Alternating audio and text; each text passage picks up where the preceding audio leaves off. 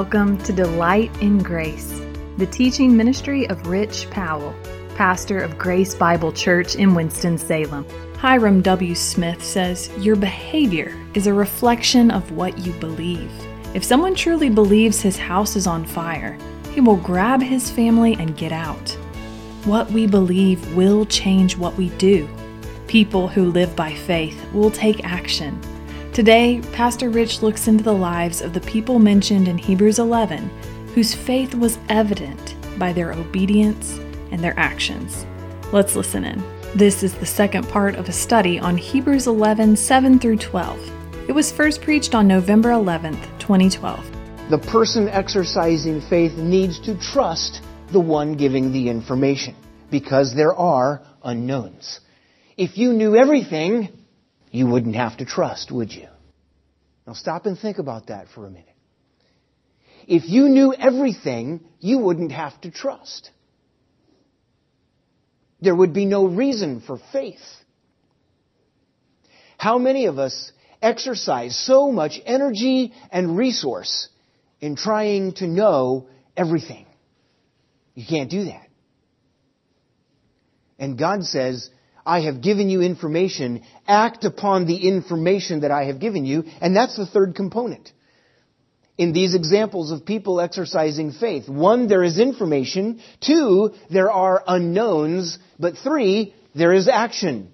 The one exercising faith takes action even though there are unknowns, because the one giving the information is trustworthy and he gives trustworthy information. So the whole point of this comes back to the fact that God is a trustworthy informer. He is the object of our faith. This is not credulity. This is not a blind leap in the dark. God has given information. And so we have 3 examples before us today, beginning in verse 7 of Hebrews chapter 11, of those who exercised faith. And we're going to look at these 3 components in all 3 of these examples. There was information. There were unknowns, but there was action. Those who exercised faith, they took action upon the information that they did have. So we begin with Noah in verse 7. By faith, Noah, being divinely warned of things not yet seen, moved with godly fear, prepared an ark for the saving of his household, by which he condemned the world and became heir of the righteousness which is according to faith. So first of all, there was information. Did Noah have information? Yes, he did. He was warned by God. How God communicated that, the Bible doesn't say so. God oftentimes in the Old Testament spoke in visions and dreams. But He came and He approached Noah and He informed Noah that something is going to happen. Information from a trustworthy informer. God said, I am going to judge the world. There is going to be a flood. What is that? That is information. Here's another element of the information. Not only is there going to be a flood, you need to build an ark, a big boat, a huge boat. That's information. God warned him. All right? So, what are the unknowns in this equation then? Did Noah have all the information regarding everything that would be happening? What does it say? Being divinely warned of things not yet seen. I've never seen anything like this before, Noah says. Events yet unseen. Lord God, what is a flood? He'd never seen a flood before. Lord God, what is an ark? I've never seen an ark before. We live on dry land. What is this big boat thing you want me to build? God gave him the information that he needed. And though he'd never seen anything like this before, and though he was ridiculed incessantly by those among whom he lived, yet the action that he took, what does the Scriptures say? Condemned the world. It convicted them of their lack of faith. What does the Scriptures tell us? Noah moved with godly fear, out of reverence and awe for the one who communicated to him, rendering him, judging him trustworthy and trustworthy information. Noah had never seen anything like this before, but he took action on the information from God. And he saved his own soul and the souls of his household. You see, people living by faith take action.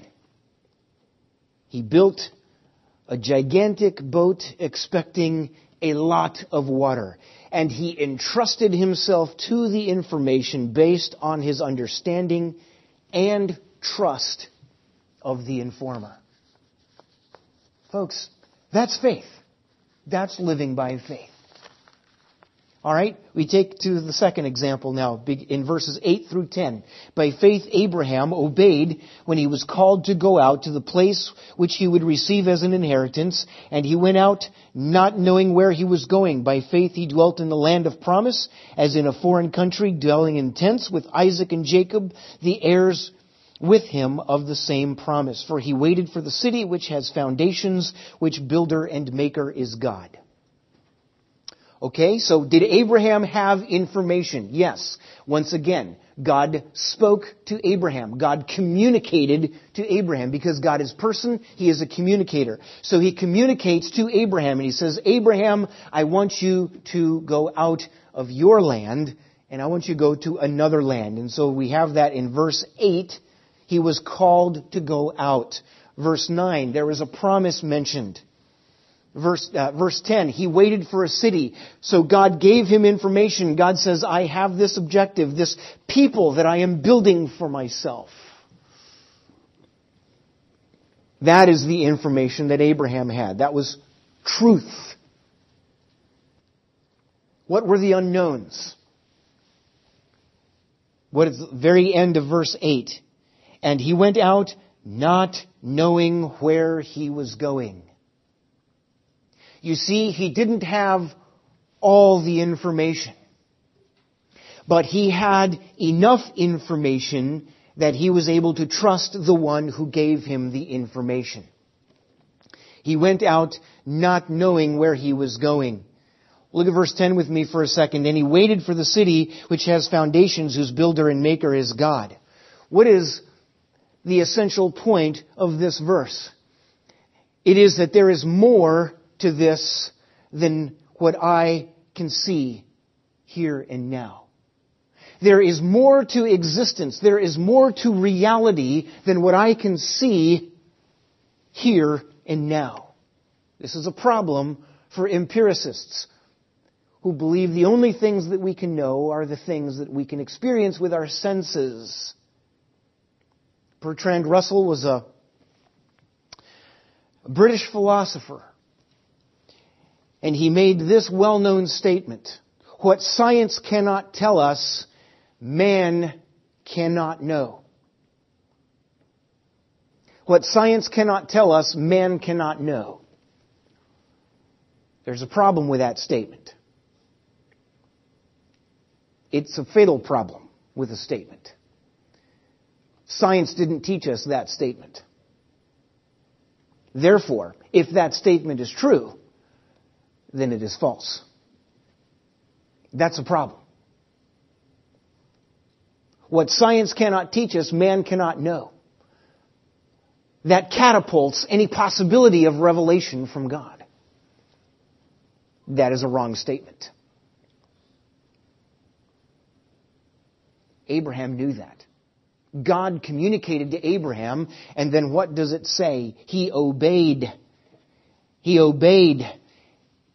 And he went out not knowing where he was going. He obeyed and he lived in the land. He moved away from home. He didn't know exactly where his destination was, but he moved out. He put one step in front of the other and he said goodbye to home and he moved out. Not only did he just move out, but he also, what does the scripture tell us? He lived in tents for a while. So this Abraham, a very wealthy man by the standards of his day, in his obedience to God, He remained wealthy, but he was a wealthy tent-dwelling nomad. That wasn't exactly his career of choice now, was it? But he obeyed God. He entrusted himself to the information that God gave him, to the call that God placed upon his life. We have a third example in Sarah, verses 11 and 12. By faith, Sarah herself also received strength to conceive seed, and she bore a child when she was past the age, because she judged him faithful who had promised. Therefore, from one man, and him as good as dead, were born as many as the stars of the sky in multitude, innumerable as the sand which is by the seashore. What is the information that Sarah had? She considered him faithful who had promised. In other words, God had made a promise. God had made a promise, a specific promise. You will have descendants coming from you and Abraham. You will have descendants. It says they will be innumerable as the stars in the sand. In other words, look at the stars. You want to start counting them? No, that's okay. I'm not going to bother. Okay, go to the seashore. Look at the sand. You want to start counting that? No. In other words, you're going to have so many, it's not going to be worth counting them. You're going to have a lot of descendants, and they're going to come directly from you and Abraham. That was a promise. Let me pause here for a moment, okay? Because we want to trust God, and we ought to trust God. And we ought to trust the information and the promises that God gives us. Now, listen to this very brief warning. Okay, because there are a lot of things you want. Do not accuse God of not keeping promises that He hasn't made. We're so glad you've joined us for Delight in Grace, the teaching ministry of Rich Powell, pastor of Grace Bible Church in Winston-Salem. You can hear this message and others anytime by visiting our website, www.delightingrace.com. You can also check out Pastor Rich's book, 7 Words That Can Change Your Life, where he unpacks from God's Word the very purpose for which you were designed. 7 Words That Can Change Your Life is available wherever books are sold. As always, tune in to Delight in Grace, weekdays at 10 a.m.